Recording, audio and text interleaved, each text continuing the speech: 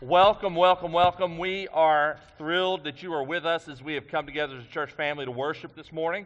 If I have not had a chance to meet you yet, I'm Alan. I am the senior pastor here and one of the elders, and we are just thrilled that you chose to come and worship with us today. I had a chance to meet some of you as you came in the door this morning, and I saw some others come in as the service was beginning. If I've not had a chance to meet you yet, I would love the opportunity to do so whenever the service is over with. But whether you are joining with us for the first time here in this building, or whether you're joining first time online with us, either way, we are thrilled that you are worshiping with us and would love an opportunity to be able to share some information about what's going on in the life of the church and kind of get you connected. And the best way you can do that and help us do that with you is to fill out the connection card that was mentioned a little bit earlier, and they're available here in the building. You can also get one online. And then if you are interested in considering this church as your church home, as in to become a member of our church body, you can see on the inside of the worship guide that we are having a new member class coming up on Sunday, August the 22nd.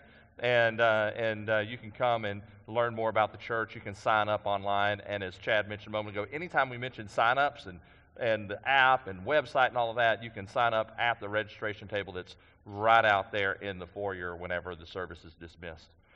We are, actually, I started to get into the sermon, but let me mention a couple things real quick. I strongly encourage you to pay attention to when these discipleship classes are announced and hope groups are announced, because we believe that doing life together is absolutely vital, that God has made us to be community and relationship minded, and the way that we can do that is in our hope groups, which is our form of small groups that happen in homes during the course of the week, and also through some Bible study classes. There are several that are going to be announced in the next week or two. And we're going to have a parenting class. We're going to have a women's Bible study class. We're going to have, I'm forgetting that. One is like a theology and apologetics type class, and then another is how to study the Bible. They're going to have more specific titles than I just listed, but that's what's going to be happening. And then also our SEA, which is college and young adults, will be kicking off a Bible study again in the fall. And then, of course, 605, which is for our students, for our youth, will be happening on Sunday night. So there's a lot of different things that are going to be happening. Want to encourage you, got a shout out on the 605, thanks Jacob. So want to encourage you to plug into one of those Bible studies and hope groups. If you're unfamiliar with the terminology, it's all found in the worship guide as well as online, and you can contact us and we can give you information as well. And I cannot be strong enough to emphasize the importance, if you're in town, to be here for lunch and worship service on August 29th, because we need each other. God has made us to need each other, and we want you to be a part of what's happening within the life of this church body. And so just having lunch together and hearing about the things that are coming up in the fall is going to be absolutely important. So just show up, be a part of the worship service, and stick around for the lunch that's free on Sunday the 29th. All right. We are in the middle of a series that's walking us through the entire New Testament as a church family. We're reading a chapter a day, 5 days a week, through the New Testament, not necessarily starting in Matthew chapter 1, ending up in the end of Revelation, but we are reading each chapter of the New Testament. In fact, at the bottom of your worship guide, if you picked one up, on the sermon notes on the back side, it'll show you what chapters we're reading this week. We'll be reading Hebrews 9 through 13 this coming week. It's found at the bottom of this. And you can also get that off our reading guide that's available on the website as well as out in the hallway.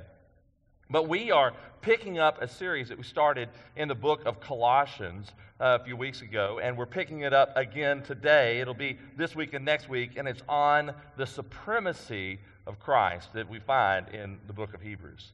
But before I dive into Hebrews chapter 7, which I hope that you've got a Bible with you. If you don't, that's okay. We've got Bibles and chairs around you. Grab one. And if you don't own one or you need one, feel free to take that home with you. But before I dive into the text for this morning, I want to paint a picture of something that you should have seen. It was quite entertaining, and you should have been there in my backyard in Shreveport, Louisiana, a few years ago, whenever I decided we needed to take down, and I think I might have told this story to some degree in the past. If I have, here it goes again, to take down a swing that was in the backyard. And so we took the swing set down. It's not like a kid's swing set. It's a full-fledged swing thing, and it's put up with posts. Well, the covering came down, the swing came down, but the two posts were still in the ground. And I'm like, okay, how do I get these posts out? There's got to be a good way to do this. And I began to kind of fiddle with it and try to take it out. And I was like, no, there's got to be a better way. So I began to look for a better way to get this out. I was like, okay, all right, I'm going to dig out. Because, these posts are in cement. So I need to dig it out. And I'm like, that's going nowhere. Like, I can't dig this out. And I'm like, okay, I know what I need. I need to go down to Lowe's. I'm going to pick a sledgehammer up, and I'm going to pop that thing and hit it and beat it to submission, and then it's going to come out of the concrete. And so I began to do that. And this is the middle of the summertime. Sweat's pouring down my face, and I'm working hour after hour after hour in the hot sun, and I'm getting absolutely nowhere. Kept thinking, there's got to be a better way. And so I'm trying to figure it out. And then I'm like, oh, I know what I'm going to do. I'm going to rock these boys. I'm going to kind of do this thing back and forth, and it'll bust it loose, and I'll dig a little more, and then I'll hit it with the sledgehammer some more. And those wooden posts were beat up to death, but they weren't coming out of anything. And it's now dark, and it's hot, and it's humid, and I'm frustrated. There's got to be a better way to do this. Go to bed. I get up Saturday morning, I get back out there to the grind, and I don't know if you've ever done this or not. You've probably never been as stupid as me, but I'm rocking this thing. I'm like, oh, it's almost loose, like another a centimeter, and I'll get this thing loose. And I kept thinking I was getting closer and closer until finally I popped that boy loose. But the bad thing is I popped that post right in half. Do you know what happened when that post popped in half? The first thing it did was it popped me on the head. And then the next thing it did was it put me on my rear end. And then the next thing it did was it caused me to roll over backwards. And the next thing it did was cause me to run into the fence. I get up a little dazed and confused. And I'm wearing some sunglasses. And there's red all over my glasses. I think I've just died because my head is bleeding so bad. And I'm like, I go in the house. Ashley, I think I've got a problem here. I drove myself to the quick care place, got some staples in my head, and looked like Frankenstein. And guess what? The posts were still in the ground, except for the half that I popped loose. Get to church the next morning, and I'm talking to my friend Troy, and he goes, you know what? There's a better way to do that, Alan. I'm like, no, duh. Like, I know that, but I just don't know what that better way is. He goes, Alan, the sledgehammer that you're beating the thing with, if you'll just simply go over to the post, and if we go tap, tap, and then go to the next post, the next side, tap, tap, tap, tap. On all four sides, it'll pop out. I'm like, no way. Like, he doesn't know how I've been battling. It's like, no way, no way. So after church, I go out there. Guess what, guys? A little love tap on all four sides, and it comes right out the hole. And I realized there's a lot of times better way to do things than what we think. And as we go through life, we are beating ourselves upside the head with the proverbial post, doing things the hard way. There's a better way. And that better way has a name, and that better way is Jesus. In the book of Hebrews, we see that the author of Hebrews, we're not sure who the author is because he's not named, but the author of Hebrews wants to drive home the point to us that there is a better way, a superior way, and that way is Jesus. In fact, the word better, I did some study this week on the word better in the Greek. Did you know that the word better is used 12 times in the book of Hebrews? The word better is used 3 times in chapter 7 alone, which is what we're going to be looking at today. Then in verses 11 through 28 of chapter 7, the word better is used twice there. Now, this better in the Greek is not simply kind of somewhat better, like, oh, well, this is wiser than that. No, better is like best. Like, better is superior. Better is excellent. Better is greater. And so whenever the title of the message says Jesus, the better way, I'm not saying, it's kind of better between this and that. No, the better way, that means he's excellent, superior, vastly greater. He is supreme. The author of Hebrews is writing to a congregation, to a group of believers in Jesus Christ, that for various reasons are beleaguered. They are worn out. They are tired. They don't know what to do. And they're in their tiredness, their thought process is, maybe we should just go back to how things were in the Old Testament. Maybe we should just go back to kind of the religious way of doing things. They're tempted to leave Jesus, the better way, behind because they're going to go do the more familiar for them. Guys, I believe that we are in our society and in this period of time, the church, Living Hope included, is tired. The church is worn out. The church is confused. The church has been isolated because of COVID and pandemic stuff and just differing views on different things. And we need to come together and be reminded that Jesus is the better way.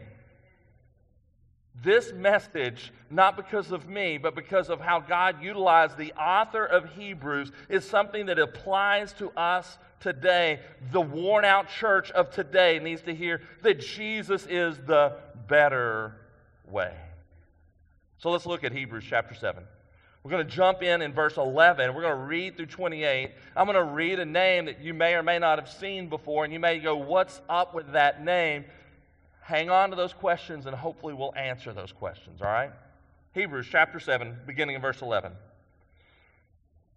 He says, "Now if perfection had been attainable through the Levitical priesthood, for under it the people received the law, what further need would there have been for another priest to arise after the order of Melchizedek, rather than one named after the order of Aaron? For when there is a change in the priesthood, there is necessarily a change in the law as well. For the one of whom these things are spoken belonged to another tribe, from which no one has ever served at the altar. For it is evident that our Lord was descended from Judah, and in connection with that tribe, Moses said nothing about priests. This becomes even more evident when another priest arises in the likeness of Melchizedek, who has become a priest, not on the basis of a legal requirement concerning bodily descent, but by the power of an indestructible life. For it is witnessed of him, you are a priest forever after the order of Melchizedek. For on the one hand, a former commandment is set aside because of its weakness and uselessness, for the law made nothing perfect. But on the other hand, a better hope, there's that word better, is introduced, through which we draw near to God. And it was not without an oath. For those who formerly became priests were made such without an oath, but this one was made a priest with an oath by the one who said to him, the Lord has sworn and will not change his mind. You are a priest forever. This makes Jesus the guarantor of a better, there's that word better again, covenant. The former priests were many in number because they were prevented by death from continuing in office, but he holds his priesthood permanently because he continues forever.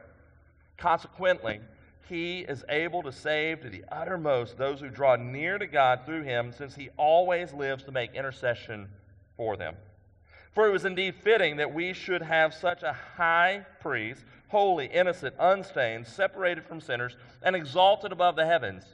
He has no need, like those high priests, to offer sacrifices daily, first for his own sins and then for those of the people, since he did this once for all when he offered up himself. For the law appoints men in their weakness as high priests, but the word of the oath, which came later than the law, appoints a son who has been made perfect forever. Now, like I said, we are jumping in the middle of something that's already begun to be discussed. Names are coming in, Melchizedek, that maybe we're not as familiar with. And so we need to kind of begin to unpack, what is this story or what is this account getting at?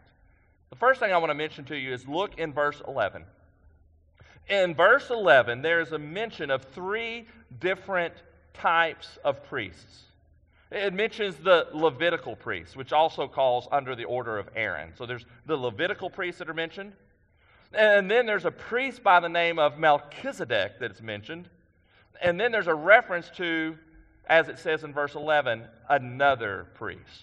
So there are three priests that are mentioned. You're like, okay, why are we spending the next 30 minutes talking about priests? Like, why is that in the book of Hebrews? What is the deal with priests in this passage? Let me tell you why the focus here. You'll see in your sermon notes the first point, and that is that everyone needs access to God. Everyone needs access to God. What was the role or functionality of priests? The functionality of a priest was to be a mediator or a go-between between people and God. He was designed to kind of open the doorway, if you will, for a relationship between man and woman and God. It was designed to help people draw near to God. Look at that phrase, draw near. You can see it in verse 19. You can see it in verse 25. There in verse 19, here's what it says. In verse 19, it says, a better hope which is introduced, through which we draw near to God. Whenever you see the phrase draw near to God, it carries with it this context of needing to have access to God, to be able to be in right relationship with Him. In fact, the phrase draw near is used in Hebrews 8 different times. And so whenever we see this introduction of priests, it's because we see that people need a way to approach or come before or have access to God. And so in the Old Testament, God utilized priests to be a part of that equation. And in fact, whenever you think of priests in the Old Testament, the most common priest that you would see in the Old Testament, in fact, all priests that you would see in the Old Testament referencing the worship of the one true God would be the Levitical priests, with the one exception being Melchizedek. So whenever you read in the Old Testament about the priests, they came from the tribe of Israel called Levi. And so all the descendants, all the guys in the Levite tribe were guys that worked in the temple or worked in the sanctuary. And so, or the tabernacle. And so the priestly line came from the Levite tribe. But beyond that, within the Levite tribe, you had a brother of Moses named Aaron, and it was his descendants that were the specific priests. So that's why the context of Levitical and Aaron and what that's getting at. And so within the tribe of Levi, within the bloodline of Aaron, you had priests that they were given the job or the task to help people come into the presence of God. So how do they do that? They did that through sacrificial animals. Like we read about it just then in Hebrews chapter 7. And you can read about it all over the Old Testament, where priests would sacrifice animals on behalf of himself first, because he was a sinful man. And then he would sacrifice animals on behalf of the people, and that was the method that the priests used to gain access for God's people to God. You also see a word here in verse 11. You see the word perfection. The idea is, it says in verse 11, that the reality is that perfection was not attainable through the Levitical priesthood. What is perfection in the context of Scripture? There in verse 11, like I said, is the word perfection. It's used 13 times in the book of Hebrews. It's used multiple times right here in this passage. In fact, it's used 3 times. Perfection has with it the idea of putting someone in right relationship with God. So, how was it that people gained access to God? Through their priest. How did they gain access through the priest? It's through this process of being perfected or cleansed. It was the idea of cleansing oneself in order to be in the presence of God. So we see, look down in verse 27.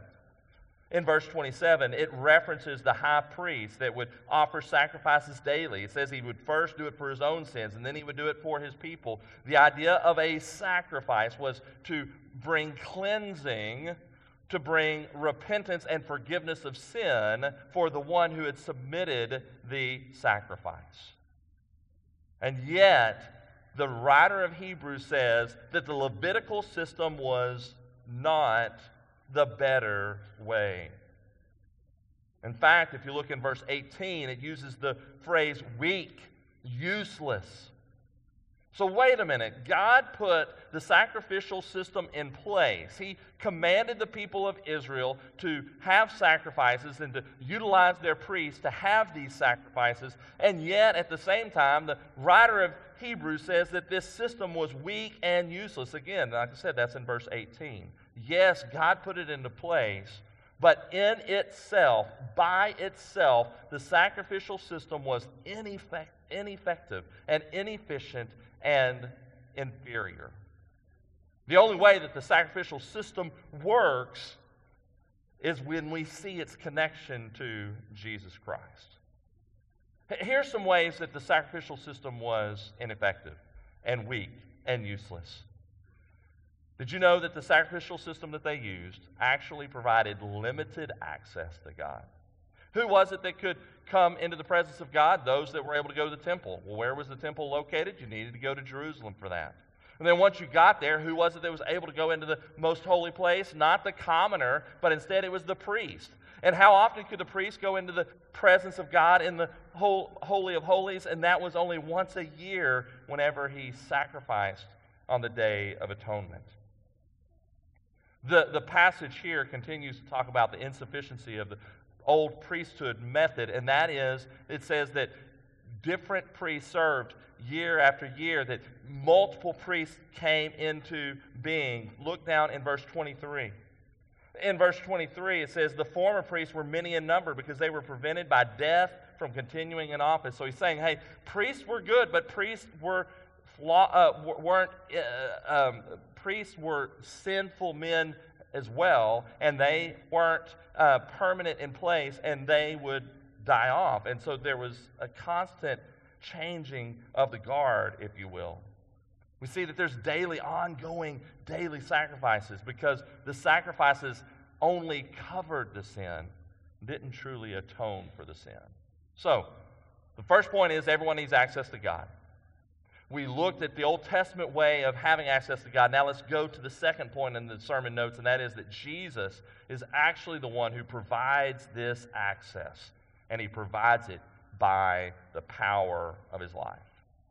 You see, the Old Testament system of sacrifices was what God ordered and commanded, and the people of Israel were doing the right thing to follow that system. But the only reason that system was effective and useful for God was not because of the system itself, but because that system was pointing to Jesus Christ, the one who was coming, who would be the ultimate sacrifice for our sins.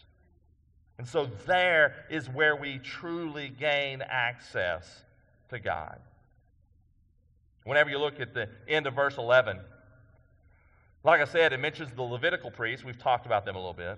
But then it talks about Melchizedek, and then talks about another priest. Let's talk briefly about who this, I can't even speak clearly, Melchizedek character is. The Melchizedek character, who is he? Look back at Genesis chapter 14. In Genesis 14, we read a story about Abraham, or as he'll be referred to here, he'll be referred to as Abram. And the story involves Abram and his nephew Lot. Abram's nephew Lot was captured by some kings, and he was carried off. He was in captivity. And so whenever Abram finds out about that, Abraham sends a group of guys, himself included, to go rescue Lot from this captivity. They are successful. They bring Lot back, and as they're traveling back, we meet this character by the name of Melchizedek. Look at Genesis chapter 14, verses 18 through 20. Abraham comes up, and it says, and Melchizedek, king of Salem, brought out bread and wine. He was priest of God Most High. And he blessed Abraham, and here's what he said to Abraham.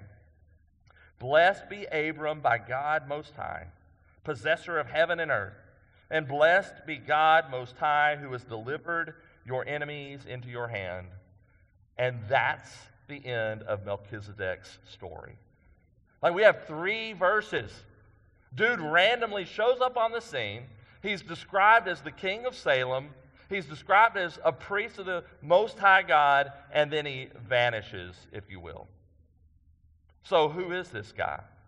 Well, to find out more information about him, we come to the book of Hebrews, actually, and we see that Hebrews discusses him quite a bit, especially only in chapters 5, 6, and 7, and especially in chapter 7. Look up to verse 2 of chapter 7, if I can spit it out. Here's what it says. It's talking about Melchizedek in verse 1, and then it describes him at the end of verse 2.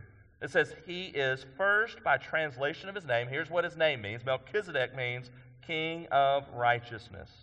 And then he is also king of Salem, which we read about in Genesis. That is king of peace. So here's some things we know about Melchizedek. Melchizedek was a real guy. Melchizedek was a real priest of the Most High God. Melchizedek was not a Levitical priest, however, because Abraham had not yet had Jacob, who had not yet had Isaac, who had not yet had Levi. So Levi had not been born yet, so Melchizedek was before Levi, so therefore Melchizedek is not in the tribe of Levi. He is not a Levitical priest. He's a different kind of priest altogether. We also see that he's the king of Salem. You're like, well, where's Salem? Is there a witch hunt there? No, it's a different Salem. Salem is actually where Jerusalem would end up being. Jerusalem was not there yet. Instead, there was a city of the name Salem. The word Salem carries with it the word shalom. Perhaps you've heard the word shalom in Hebrew before, and the word shalom means peace. So here is King Melchizedek, king of Salem, which means peace, and he's a priest of the Most High God, and his name means king of righteousness. A lot of things that we can understand about who Melchizedek is, but not a lot of verses to read about him. The only other place in the Scripture where Melchizedek is mentioned is found in Psalm 110.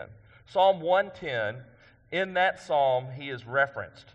And then in verse 4, we read the thing specifically about him. I failed to mark this passage, so let me turn to it. Psalm 110, verse 4. Here's what it says.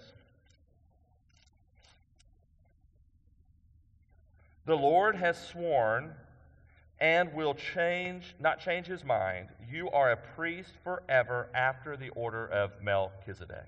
And you're like, that verse sounds familiar. Yes, it should, because back in Hebrews chapter 7, that verse is referenced and quoted 2 different times. It's quoted in verse 17 and then down in verse 21. And that same verse is going to be ended up quoted 8 times in the book of Hebrews. All right, so what's going on here?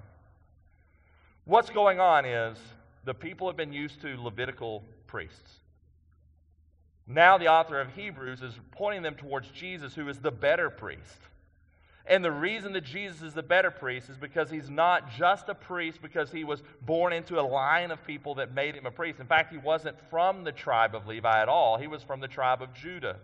And so therefore, there's something unique or different about Jesus. And he points back to Melchizedek and says, just as Melchizedek was a different kind of priest, so is Jesus. And in the Old Testament, oftentimes we'll see something that God will set up to point towards something in the future. And what God is doing is he's not just randomly inserting a true guy by the name of Melchizedek that just shows up on the spot out of nowhere, but rather God purposefully includes a guy by the name of Melchizedek so that he can point to the coming Messiah or Savior, Jesus Christ. And so in some ways, when we go back to Genesis 14, it's a prophecy of a coming Messiah. And here's what he says. He says, this coming priest, or as verse 11 says, another priest that comes after the order of Melchizedek, this is Jesus Christ himself, and he comes not because he was born into the priesthood, but rather by his indestructible life. Verse 16. That's why I'm looking at my notes. I was trying to remember which verse. Verse 16. Jesus becomes a priest not on the basis of a legal requirement concerning bodily descent, but by the power of an indestructible life. Let's think about Jesus' life for a moment. Jesus' life is indestructible. The word indestructible carries with it the concept of eternal, ongoing, never-ending, not able to be destroyed.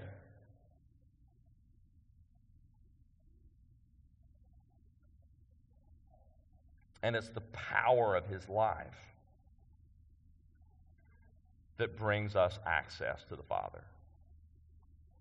The word power here from the Greek is dunamis, which is where we get our word dynamite. So it's quite literally explosive, powerful, capable, able, sufficient.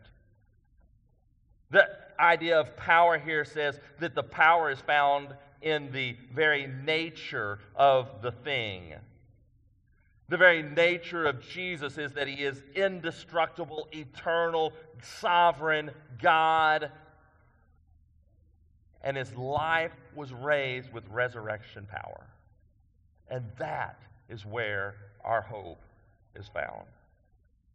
I'm reminded of John chapter 14, verse 6. Here's what Jesus says, I am the way and the truth and the life.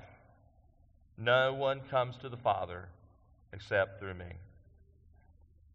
So God has given a need for all of us to have access to him. The question is, how does that access come about? I've got great news. We no longer have to take a lamb on Sunday morning and bring it here to the altar and slaughter it and kill it and have that as our sacrifice to have our sins forgiven. Because that's the old system. The better way has come, and that way is Jesus.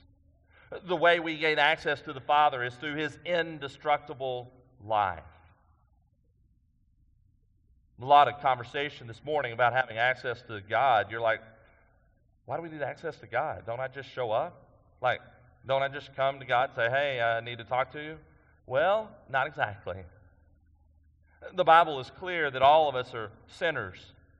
All of us have offended God. All of us have been enemies of God. All of us have thumbed our noses at God. All of us have done things our own way.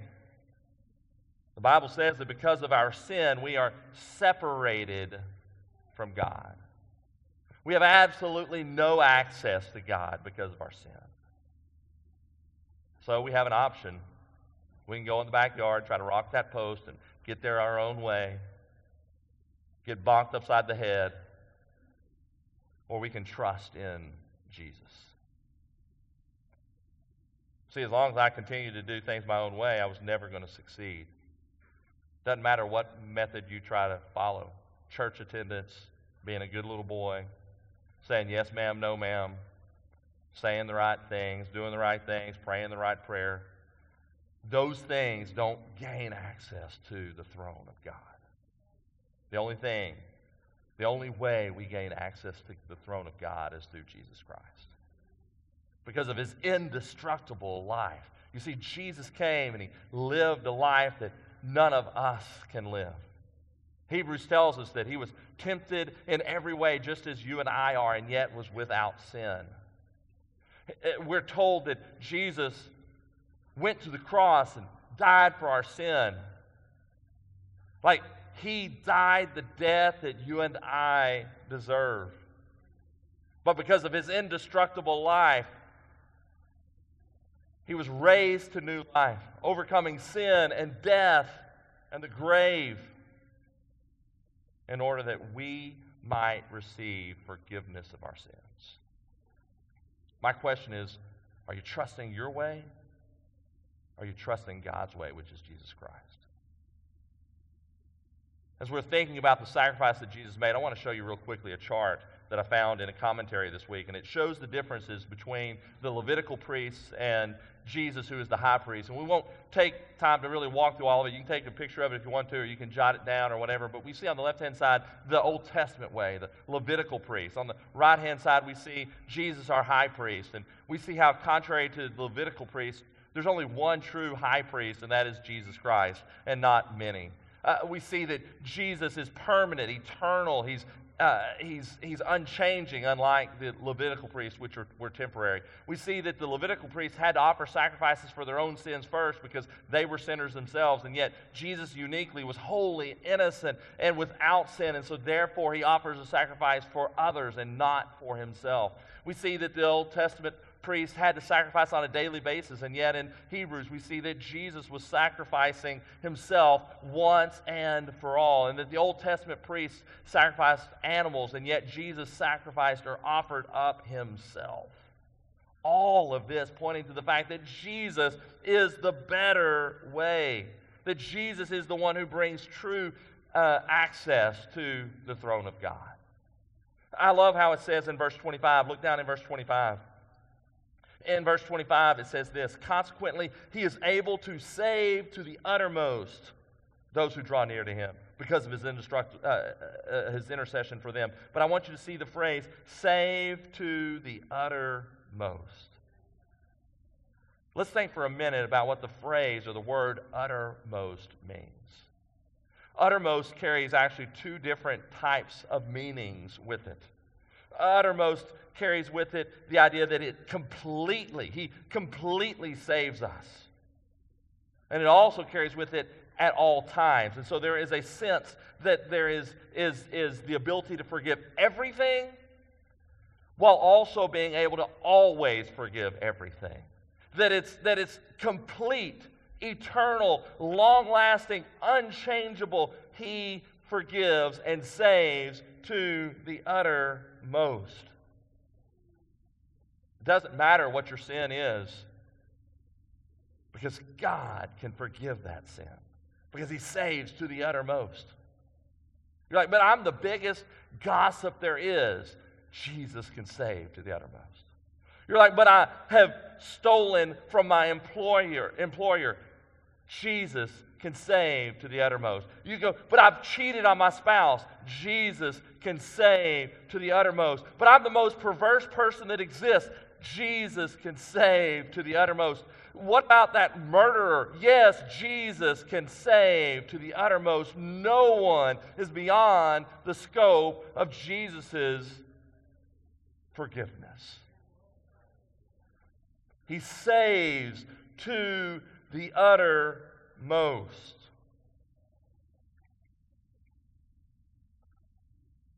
Salvation is entirely the work of Jesus and not our work.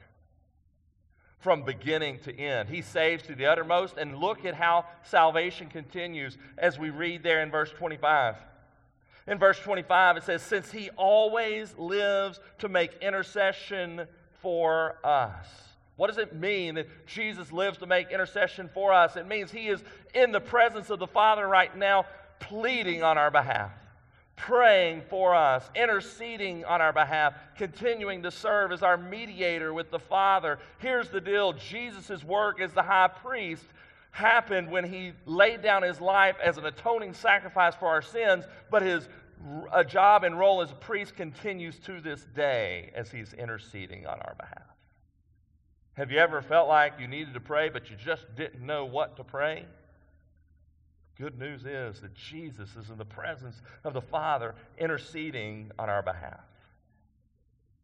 So as I think about how we have access to the Father through the power of the Son's life, as we have access to the Father because of Jesus Christ, I am so thankful that we're no longer under the Levitical priesthood and we are under the high priest of Jesus. I'm so thankful that I don't have to serve as a Levitical priest, or that I don't have to go through a Levitical priest, but instead I am just like you. I have straight access to the Father through Jesus Christ because of what he has done on my behalf. Yesterday, I was struggling with a little bit of anxiousness about some things. So I reached out to my discipleship group. We call our discipleship group D groups around here, but my discipleship group, there were a couple of guys. I shot them a text real quick and kind of told them a little bit what was going on and shared with them some things going on in my life. And this word of advice that I got from one of them ties directly into this idea that I am just like you, that I have access to the Father just like you, and that I don't provide some special access for you on your behalf. Here's what he said. Don't forget that you, talking about me, are only a man who needs the grace of God just like the rest of us. All of us need the grace of God. All of us need access to the Father. And how do we have access to the Father? Only through Jesus Christ. That brings us to the last point that you'll see there on your notes. That we are left with an confident assurance. We sang a moment ago about blessed assurance. Here it says this leaves us. The idea that we can trust in Jesus for access to the Father, this gives us a confident assurance. Look back at verse 19. Verse 19 says that because of Jesus, because of this new way, because of the better way, on the other hand, a better hope is introduced through which we draw near to God. The way we have access to the Father is through Jesus. Because he brings us access to the Father, that gives us a better hope. I love the name of our church, Living Hope. Jesus is our living hope. Hebrews says it a little bit different way, same thing, but he's the better hope. He is something we look forward to with complete confidence. Because of the power of the atoning sacrifice of Jesus' life, we are completely cleansed. Look down in verse 22, and it says that Jesus is the guarantor. He guarantees the reality of our salvation. So not only is Jesus our mediator, but he's also the guarantee that we have right standing with God because of what he did on our behalf. So whenever it says that Jesus is the better hope, it's not like we're crossing our fingers and going, I hope Jesus does it for me. It's not like what I'm doing every year. I hope the Cowboys actually have a winning season. Like, that's an endless hope that never comes to fruition. With Jesus Christ, it is a confident, guaranteed hope 100% of the time. We have hope because of Jesus Christ. We have hope for life despite what seems to be resurging pandemic. We have hope because of Jesus Christ to live this life regardless of a sense of isolation and loneliness that some of us may be feeling even as we're in a room full of people. We have hope because of Jesus Christ in spite of the fact that we live in a broken, messed up, sinful, perverse world. We have hope because of Jesus Christ despite the fact that we live in a divisive world, and that division exists not only in the world, it also exists in the church at large. We have hope because of Jesus Christ regardless of the problems that you are facing in your own life.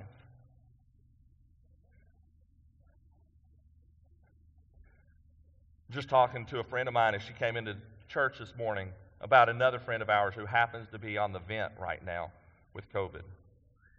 And I am praying that the hope of Jesus Christ would come down on that family and that they would find their hope and their confidence in Jesus and not in medical technology.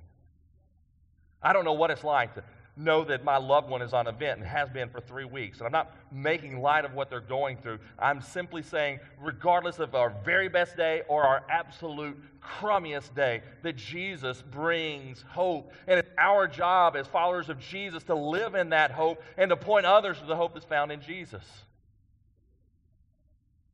Let me share one caveat. It is true that we have hope because of Jesus Christ. And it's true that we should share that hope with others about Jesus Christ. And it also would be wrong of me to call that friend up and go, hey, chill out. Don't worry about your husband being on the event because Jesus will make everything okay. Like, that's not the way to express the hope that's found in Jesus. But there are appropriate ways to share the hope of Jesus. I don't know where you are this morning, but you have a better hope, and that hope has the name Jesus. I want to spend just a minute talking about how a local church, if we're not careful, can place our hope on the wrong thing or in the wrong thing. Here are some ways that I think any local church, our church included, can, if we're not careful, place our hope in something or someone else besides Jesus Christ for our future as a church family. Here are some places, if you place your hope in, you will be sadly disappointed. If your hope is found in your pastor, you're going to be disappointed. If your hope is found in your elders, you are going to be disappointed. If your hope is found in your deacons, you will be disappointed. If your hope is found in your staff, you're going to be disappointed. If your hope is found in other leaders within the congregation, you will find yourself disappointed. If you put your hope in programs or events, you're going to find yourself disappointed. If you put your hope in attendance and do we have enough people at church, that will be a disappointing hope as well. If you put your hope in our finances or our budget, that will fall apart. If you put your hope in this is the way things have always been done, it's going to be an empty hope. If you put your hope in, hey, we're going to do it a new way, that is an empty hope. Your hope and my hope should be found in Jesus Christ and in Him alone.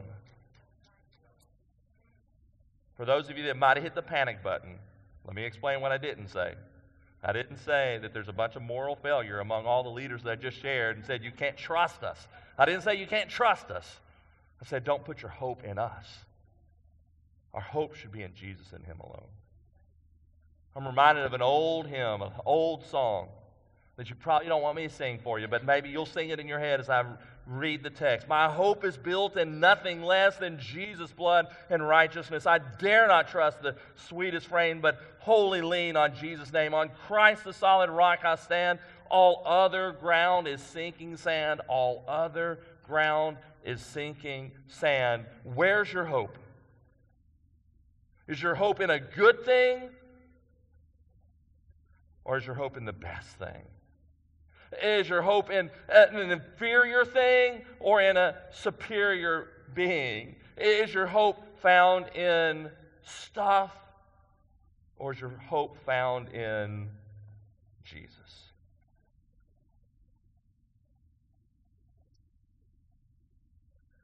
This week, I want to finish with this. This week, as I was thinking about hitting my head on that post and being a complete idiot and all of that, I was reminded that at the time, it seemed logical. Like, how else do you get a post out of the ground? For those of you that know how to get it out, like, don't laugh at me, but, like, how else do you get it out? You dig it out.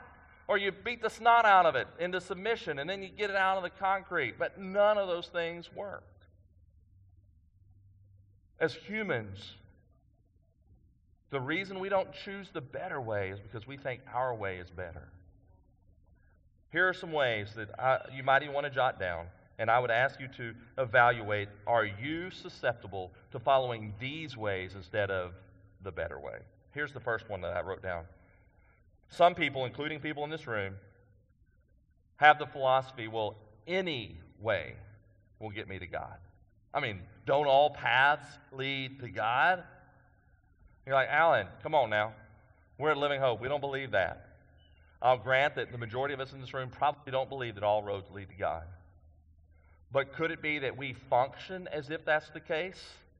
And what I mean by that is, for us, we know that Jesus is the exclusive way to salvation. But for our friends, our neighbors, our coworkers, the dude at the post office, we don't want to infringe on him and say, oh, Jesus is the only way to salvation, because that seems offensive. And so we function as if any way leads to God. And so we need to repent of that. Here's another way that we may choose. The American way. The patriotic Christianity, nationalism. Don't get me wrong, patriotism is a good thing, but don't ever confuse patriotism with Christianity. Another way that we can go is the church way. You're like, dude, as long as I go to church, as long as I go to the programs, as long as I give money to the church, as long as I pray for the pastor, as long as I go to the right classes, as long as I participate in all of the events and activities, as long as I do the right religious things. But that is not the way for salvation. Here's another way that some will go, and that's the good guy way. They focus on being a nice or moral person. Like, as long as I'm a good guy, it's going to be kind of okay. And then here's kind of the trendy way right now, and that's the justice way. The justice way. Not Jacob Justice way, but the justice way. The way of justice, like, as long as I right all the wrongs in culture, then I'm good with God. As long as I address justice issues or racism, or you name it, then that is what is going to make me right with God. Now, I'm not saying that pursuing justice is a bad thing. I'm simply saying that the pursuit of justice never gives us access to God. See, access to God comes from the way, and that's Jesus himself. Only he brings salvation. Only he is the one that gives us access to the Father. Only he is the one who is interceding on our behalf on a daily basis. Only he is the high priest. Only he is the King of peace. Only he is the King of righteousness. And it's because of his righteousness that we can be put at peace in our relationship with God and know him in an intimate way. So this morning, what is God saying to you? How is he leading you? In what ways do you need to repent of sin in your life? Do you need to say yes to Jesus for the first time? Like you've been going your own way and not Jesus' way? Or you've been satisfied with a less than way and you need to get your eyes back on Jesus? It might be that you need to come and pray at this altar. And I need to clarify, just because you're praying at the altar does not mean your life is falling apart, it's in shambles, and you're about to get a divorce next week. Coming to pray at the altar can be a very proactive thing, and it should be a proactive thing. So whether you feel led to pray at your seat, pray at the altar, come and visit with me, let's say yes to Jesus, who is the better way, the only way to a relationship with the Father, and trust Him with everything going on in our lives. Let me pray for us. Father, we thank you for your Son, Jesus, our high priest, the King of peace, the King of righteousness. Father, I pray that you would help us to repent of the ways that we turn to other things, other ways of doing things when there's a better way. There's the only way, and that's you. That Jesus is the way for salvation, that Jesus is the way for ongoing relationship with you, that Jesus is the way that we draw near to you. And so, Father, I pray that in the next few moments, that we would hear your voice, that we would respond accordingly, that we would follow your leadership, and that, God, we'd be able to walk out of this room changed, seeing our call to be a disciple, make disciples, and be the church to your glory. That, Father, you would be lifted up this morning in our very lives, not just our words. Father, have your way among us today, we pray. It's in Jesus' name. Amen. Would you stand with us?